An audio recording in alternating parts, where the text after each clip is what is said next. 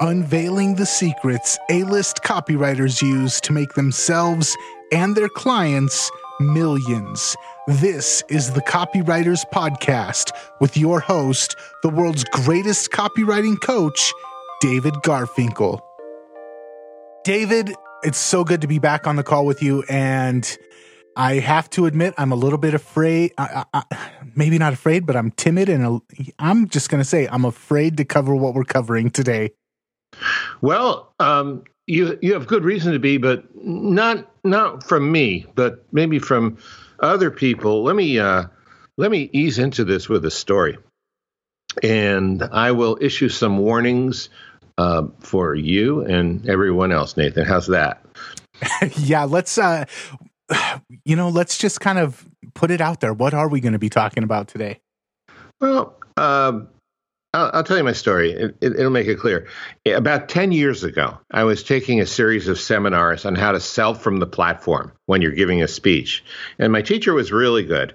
I decided to try and figure out why he was so good. And I asked him, I said, hey, it sounds to me like what you're doing in your speaking is you take a sales letter and you make it horizontal. That is, you turn the script of the sales letter into your speech. He agreed with me and didn't tell me much more than that, but there was something bugging me. He was doing something else besides just dictating sales letters. And I realized what he was doing. He was slipping in hypnotic techniques as he spoke. Now, he certainly didn't invent these techniques, but he was using them in an expert way. And so that's what we're going to talk about today. We're going to talk about hypnotic techniques and some of the ones he used and other ones that you can use in your copy. And here's the little warning. I really would urge people not to drive or operate any other heavy machinery during this course. You'll probably be fine. I'm not going to do a guided visualization or take you deep into the depths of your unconscious mind or anything like that. But you might find your mind goes to a different place when we're talking about this. So stay safe. Okay. And here's another way to stay safe. Listen to this. Copy is powerful. You're responsible for how you use what you hear on this podcast. Most of the time, common sense is all you need. But if you make extreme claims, and if you're writing copy for offers in highly regulated industries like health and finance and business opportunity, well, you may want to get a legal review after you write and before you start using your copy. And my larger clients do this all the time. So, hypnotic language for copy, Nathan. Overall overview for what we're going to do. Hypnotic language for copy is about bypassing the thinking mind, the critical mind, partially or entirely, and communicating directly with the unconscious mind in a way that doesn't disturb the conscious mind and, in fact, makes sense to the conscious mind. And everything we're going to talk about today does that. So a couple red flags go up. Number one, some people might say, oh, hypnosis is woo-woo and there's nothing to it. What would you say about that? Well, I would say that Barack Obama and Donald Trump prove you wrong. Because both of those men used quite a bit of hypnotic languaging to get elected.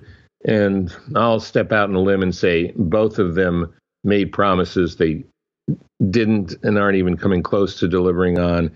But their hypnosis was so effective that the people who supported them don't seem to notice. Okay, that's number one. And I'd also refer people to Scott Adams, the Dilbert cartoonist. He's done an excellent analysis of some of the things that Donald Trump did. The second thing is, we're not talking about getting someone to go up on a stage and quack like a duck. What most people think of when they think of hypnosis is the kind of show you see in Las Vegas. Hypnosis is what happens to you every time you watch a movie and you get really involved in the movie. When you go into a flow state, that's very similar to what hypnosis is all about. Hypnosis is not understood in the way we're going to talk about it today, but it's happening all the time. And we're not talking about making people buy something they don't want to buy. We're not talking about putting them into a deep trance. We're talking. I'll explain it as we go, but something very different. What else came up in your mind? I'm glad you're asking that. Yeah, and that perfectly leads into my second question, which was, I kind of feel like a lot of the stuff we talk about, it's not a condemnment or appraisal of the way human beings are. It's just admitting this is the way human beings think, this is the way human beings are, and it's better to work with it rather than against it. But what about the ethical? If somebody does accept that this is how the brain works and it is possible to hijack into that, what about the ethical implications of that? Well, yes, there are serious ones, and I think that starts when you have a lemonade stand. I mean, if you have a lemonade stand and there's somebody who comes up who you know is seriously diabetic, and you're going to sell them some lemonade and they're going to go into a diabetic coma, that's on you, you know? So anytime you do business, anytime you persuade anyone with anything, you have an ethical responsibility. You know, you need to decide what that is. And all I can say is I want to introduce my one of my laws. It's called the law of the chicken. I haven't heard this yet. The law of the chicken is the chickens will always come home to roost. Okay. So if you screw people over, sooner or later, it's going to come back at you 10 times harder. Okay. And so, you know, I mean, you're a libertarian. I'm in the same mindset. People are free to do what they want, but just understand there are consequences for everything you do, whether you know it or not, whether you see them or not, and not always immediate, but definitely there are always consequences. All right. Thanks for clearing that up, because I really thought, I really felt like this subject is going to be so deep and it's so nuanced that I felt like just jumping into it without a little bit of pre-framing would have been an injustice for the listener. No, I'm glad you did. I used to do that, and I got past doing that. Not like I advanced past it. Like I got past the point. I realized, you know, most people are ethical and moral, and a reminder is a good thing, but they're not going to do anything wrong. Some people are sociopaths and psychopaths, and there's nothing you can do about it.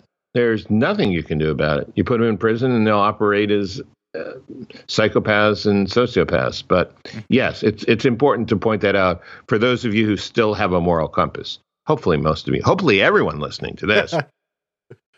All right, let's jump into it. Okay, so I'm going to talk about three things. I'm going to talk about hypnotic phrases.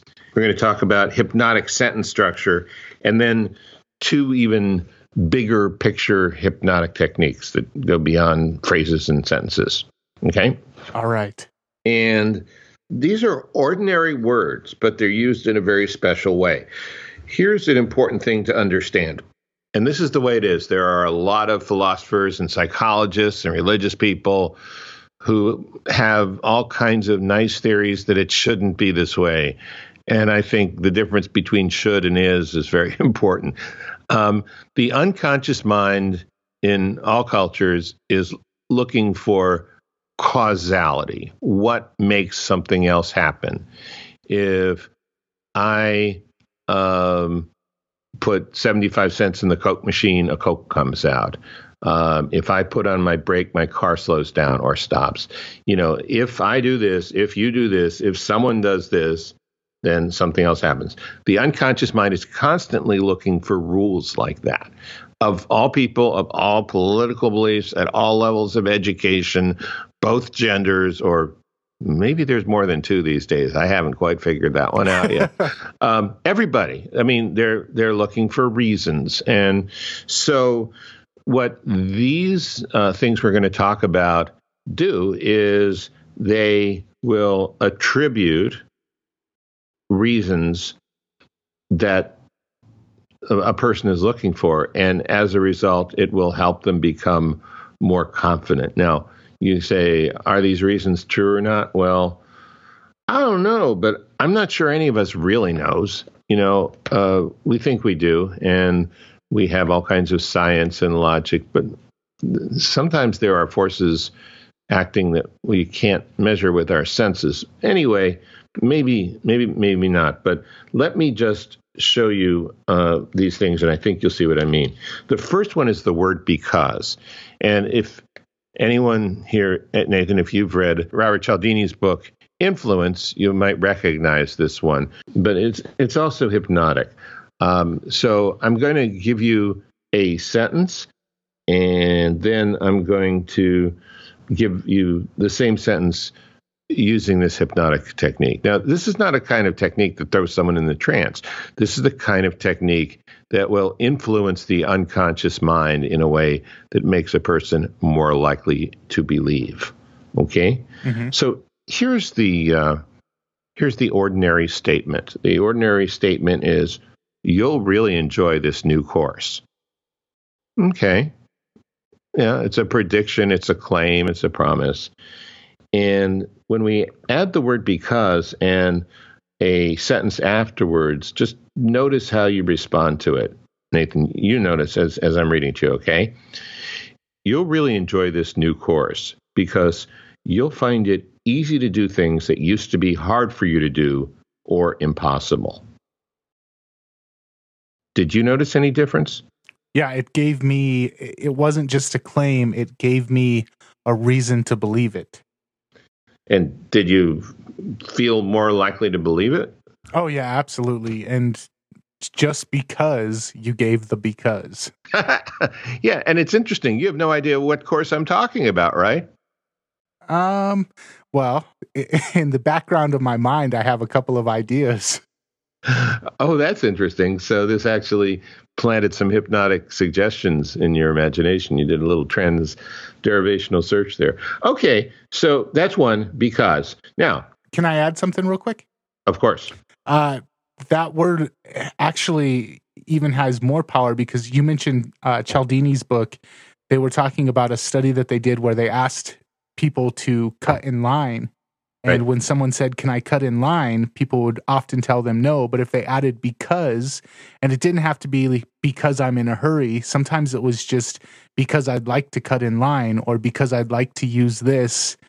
People were more likely to say yes, even if what followed the because wasn't a convincing argument. Just simply adding the because made it more likely to happen. Nathan, I'm in Northern California, and I'd like to try this one. May I cut in line because Mercury is retrograde? Okay. All right. So let's try another one. You see the power of the word because. Oh, the one thing I want to add to this is it needs to be plausible, semi-plausible. You don't want to count on a statement like, you'll really enjoy this course because this is the 50th anniversary of the Summer of Love in San Francisco. What? Huh? There's got to be a shred of plausibility there. Okay, plausibility meaning, can someone believe it? And let's try another one. There's very simple stuff. Again, like the word "and." When you string two sentences together with the word "and," it has a very subtle way of implying that the first thing caused the second thing, and that has a persuasive effect. So let me read you two sentences with no and then I'll put the and in it, and just sort of monitor your responses, Nathan, if you would, and see if you notice a difference, okay? Mm-hmm. Okay. This book gives you a lot of information to help your business. It has changed the lives of millions. Okay. And here's the hypnotic form. This book gives you lots of information to help your business, and it has changed the lives of millions. Oh, yeah. So the two separate sentences, they're almost like two separate ideas, but by combining them with the "and," it merges the two ideas into one. Right. And the unconscious mind cannot stand having it's like a matchmaker on Adderall or something. It cannot stand there not being a relationship between those two sentences when the word "and" is in there. So it has to say, oh, well, that must mean that one caused the other. Okay, now I feel better. Now I've done my job. Now I've assessed the relationship. which is crazy because now they're convincing themselves rather than you saying, oh, now you're starting to understand hypnosis. Very good. So it's their idea, not you trying to convince them. Now it's an idea that they take ownership over. Bingo, sir. That's right. That's exactly right. And that's why it's so powerful. It's not like some salesman out of Glengarry Glen Ross beating the emotional crap out of a customer. It's simply leading them where they want to go. Hey, let me ask you a question. Does it take you too long to write your copy? And if it does, have you ever wished you had a proven system to write it faster? Well, if that describes you, then you'll want to know about high-speed copywriting. This is a home study program that has helped a lot of people write profitable sales letters in as little as 5 hours. No, it's not a bunch of shortcut tricks that leave you with cookie-cutter sales letters that people can ignore. It's about writing full-fledged, memorable, response-getting sales letters much faster than it usually takes. It's tested and proven, too. High-speed copywriting will ease you through putting together an original, powerful sales letter and putting it together in record time. You can find out more at highspeedcopywriting.com. By the way, this is one of the very few programs that Bond and Kevin Halbert have given their Halbert seal of approval to. So check it out today, highspeedcopywriting.com. Thank you. And now back to our show. So let's go into the third one, which means. Which means. And again, this is about connecting two sentences. So the unconscious mind looks for causality. What causes what? The unconscious mind is also always in search of meaning. Okay? And you'll see how powerful this is. Here are the ordinary two sentences.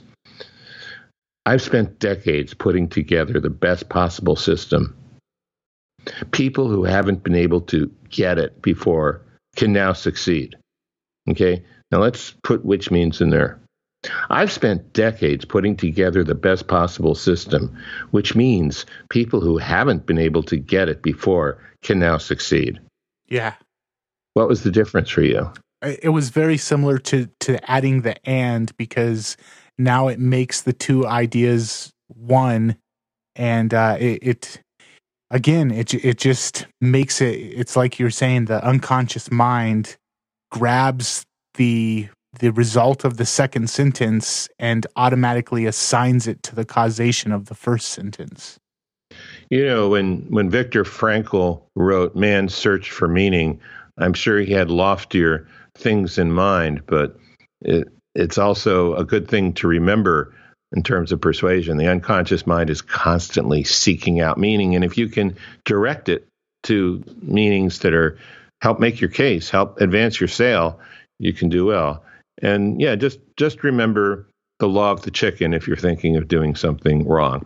Okay. And then don't do anything wrong. Okay, let's see. Here's another one. Every time. This phrase, every time, very powerful. So you can say, do this regularly and you'll see constant progress. Okay, now here it is with the hypnotic phrase. Every time you do this regularly, you'll see constant progress. Comments? I'm a little bit scared of this one because it's more solid, it's more confident, but then I worry about using the term every time because I worry, is that making a promise that's too big?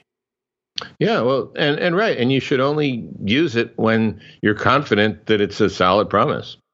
Okay, so the two ideas take care of themselves then. Yeah. Okay. And then let's try one more word. You know, one of the Rudyard Kipling's 5 W's and an H. The word when. When. So here's the ordinary version. Do this regularly, and you'll see constant progress. And then here's the lightly hypnotic version. When you do this regularly, you'll see constant progress. Oh, see, you know what? I like when a lot better than every time and just do, because when you do this regularly, it gives that same punch that every time does, but it does it without for me at least, it seems like more of a realistic promise. And I don't know why. It seems like the exact same thing, but the when out of all three, the when you do this regularly seems to have the most hypnotic power. Yeah, and geez, I mean, part of this is it does slip in under the radar, and every time is slightly offensive to you and to me too. And some, I know there are very few things that are absolute, but sometimes you need to give people a little push. And I think that the statement I made, if we're talking about practice, exercise, drills, every time you do this regularly, you'll see constant progress, is pretty much true. Now, there is such thing as the inchworm effect and plateauing, but, anyway, I'm glad you like when. What about the word if? Well, give me an example. If you do this regularly, you'll see constant progress. If is sort of an intellectual word. That's like a conditional word that it engages the conscious mind more than the unconscious mind. What we're going for here is engaging the unconscious mind. Gotcha. So when would win out over if? Absolutely. On the other hand, there is a very good lead for copywriting that says, if you blank, blank, blank, then blank, blank, blank. If you are looking for a terrific way to make money, then this is a letter that you should read very carefully, say. So it's not a bad word to use in copy. It's just not hypnotic. Right. So you need to be careful about. And see, this is all just so subtle that you got to be careful with it. Well, what's the difference between the violinist Yehudi Menuhin and a second-year violin student? They're playing the same notes. It's basically in the subtleties, right? Mm-hmm. Yeah, absolutely. So these things are worth learning. Okay, let's talk about hypnotic sentence structures. Okay? All right. Okay. I believe there's a technical term for this. No, I'm not going to cuss. There's a technical term for this. It's called a double bind. I'm not sure. I don't really get into the technical terms, but it just occurred to me, so I thought I'd mention it. The phrase here is the more, the more. It sets up a causality in the unconscious mind. It sets up a rule about how life works in a specific situation. So I'll give you an example. The more you listen to Copywriters Podcast, the more you'll make extra money with your copy. Very subtle, David. Yeah, I mean, if I just said, listen to Copywriters Podcast, make money with your copy, it wouldn't have the same effect. No, it wouldn't. And also a very nice plug for the show. Well, yes, of course. I mean, we would be derelict in our duties if we did not have a promotional attitude about a show about promotional writing, wouldn't we? All right. Let's do another one. Another hypnotic sentence structure is called a reframe. There are many types of reframes, but here's an easy one to learn. It's not that blank, it's that blank. And this is an old one. You've probably seen this around for decades. If you've been in the world of buying or selling advertising. It's not that advertising is a cost. It's that advertising brings more money into your business.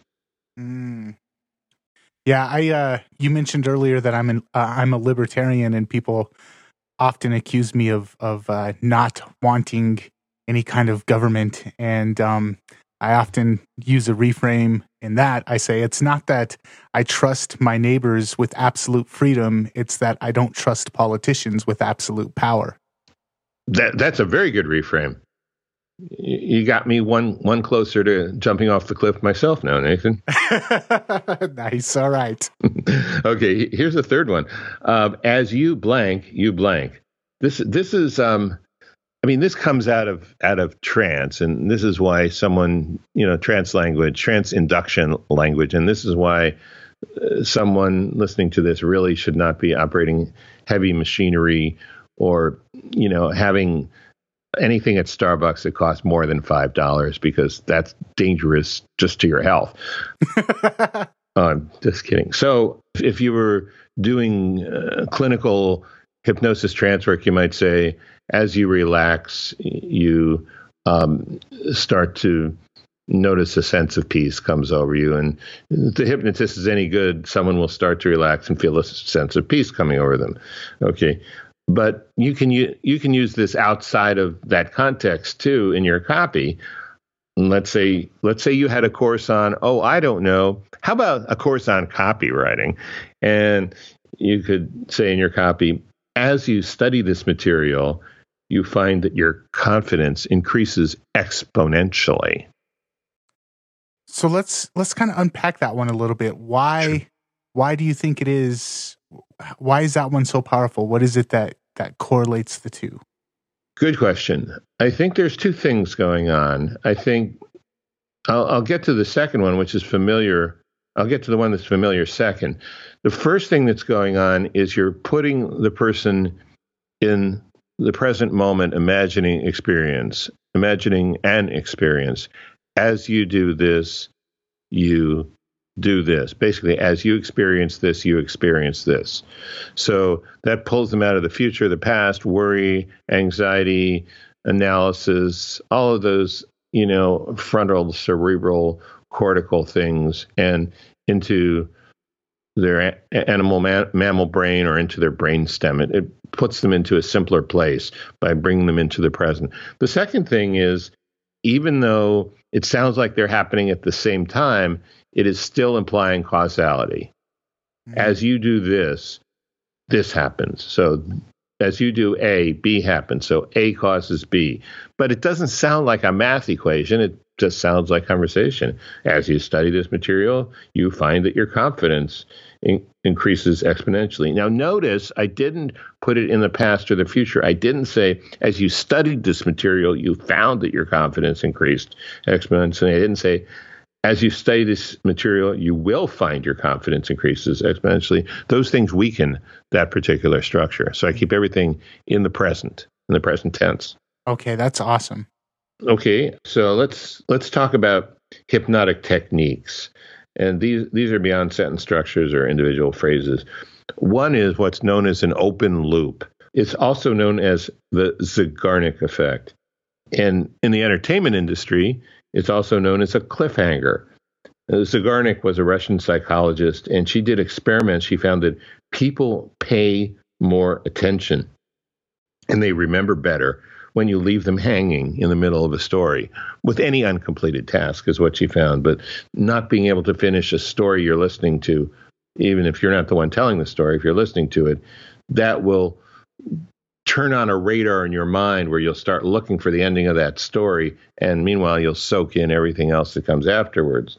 So if you tell a story and you say, I was at a fork in the road and I didn't know what to do when in one direction I saw, a herd of gray wolves. In the other direction, I saw some hunters and they were starting to look very hostilely at me. Oh, man. And then I say, but before I tell you what happened, and now all you can do is listen until you find out whether the hunters killed the wolves or whether you drove past the hunters or whether you pulled out your own gun or whatever happened, right? You gotta get some completion there. So that is the open loop Zeigarnik effect. So when it comes to writing copy, how is this implemented? Is it something that you would put in a headline? Would it be something that is part of your hook? If you're doing an email, how would people implement this?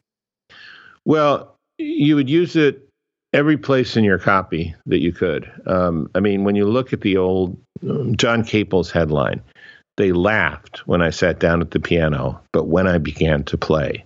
Boy, that's an open loop, isn't it? What the hell happened when they began? They began to cackle uproariously. Did they run from the room? Did they start applauding? Right? You don't know. And so you can use it in the headline. You can certainly use it in an opening story. You can even use it, in part of the copy where you're describing the benefits or you're telling a story. You just have to find a place where it works. So basically, it's something that teases and gives the reader a reason to continue going on. Absolutely. Yes. And then the second thing is embedded commands. And embedded commands is where you put a statement inside a larger sentence. You put a statement inside a larger sentence in such a way that it seems like you're being descriptive, but you're actually directing someone to do something. Okay, this one's, I think this one's a little bit deeper. I'm going to need some more explanation for it. Okay, so let's say you have a weight loss clinic and you'd like to use this particular technique to help people change their behaviors, their eating behaviors. Okay, so you have a couple choices. You could say, stop eating processed foods and things with a lot of sugar in them. Or you could say, I was wondering how many of you thought that it would be a good idea to stop eating processed foods and things with a lot of sugar in them if you wanted to lose weight. Could I see a show of hands? Well, in the process of presenting information and asking a question, you've also issued a direct command to the person's unconscious mind.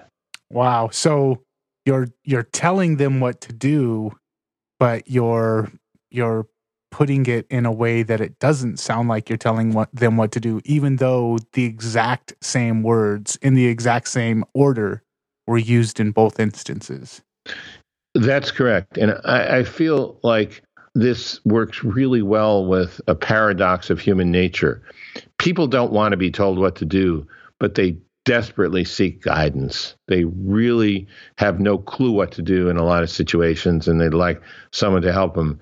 But they really don't want, wishy-washy suggestions. So this is a way of packaging, some direction in a way that's palatable for people. So you sent me over some notes and you kind of gave like a ham-fisted example and then an embedded command example. Do you want to go over those real quick?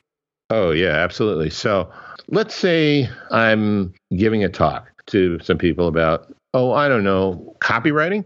And I'm selling copies of my book, Breakthrough Copywriting, in the back of the room.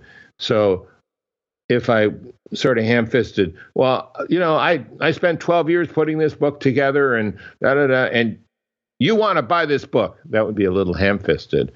Or I could say, I spent 12 years putting this book together and we've been talking about copywriting a lot today. And depending on how closely you are paying attention, it may turn out that you want to buy this book. So it's the same thing. You want to buy this book, but it's much subtler, and it doesn't sound like a blatant dictate. It sounds more like a suggestion, but the blatant dictate is definitely hidden in there. It is. And, as I look at this now, I realize something.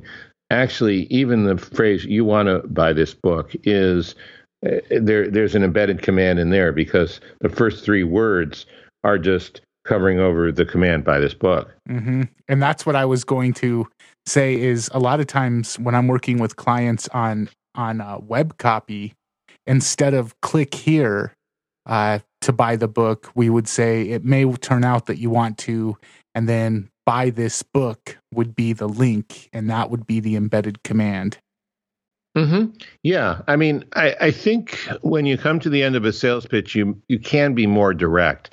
The level to which you can be direct and not use a lot of these structures has to do with the amount of trust and rapport and familiarity the person has with you. So by the end of a pitch, you could say, if you want the book, click here, and that's probably going to work. They're ready to buy it, or they're not, and being a little gentler about it isn't going to change that.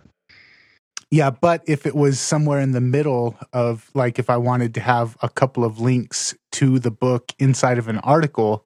In an article, absolutely. Yeah, in an article, you're not supposed to be directive. You're just supposed to be informative. So if I was trying to sell or lead people to the landing page through the article, it may turn out that you want to buy this book.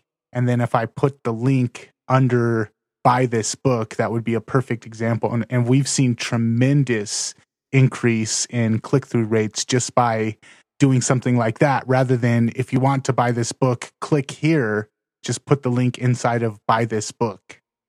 Well, I think you know more about this hypnotic languaging than you are letting on, Nathan. I do, but again, it's one of those things where, do you really want to share this with the unwashed masses? Too late now. All right, David, this has been a very dangerous episode. Thank you.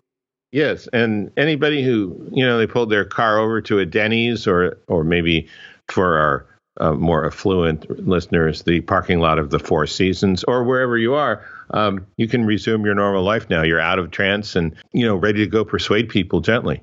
Awesome. What do we have coming up next time? Well, next time, I want to talk about what I learned from journalism. I was a journalist, not a political journalist, a business journalist, but a journalist nonetheless with journalistic training and journalistic habits. And when I became a copywriter, I had to unlearn some things, but some other things came in very handy. And I want to talk about that and give people some techniques they can use from the ink-stained wretches of the Fourth Estate, otherwise known as journalists, reporters, to use in their copy. All right. Well, I feel like you've piqued my interest with an open loop there. David, this has been another fantastic episode. Thank you so much for just spilling out your knowledge, man. Every week, it tops the last week. So thank you. You're welcome. Thanks for interviewing me, and thanks to you, the listener, for listening. All right, copywriters. We'll catch you next week. Bye.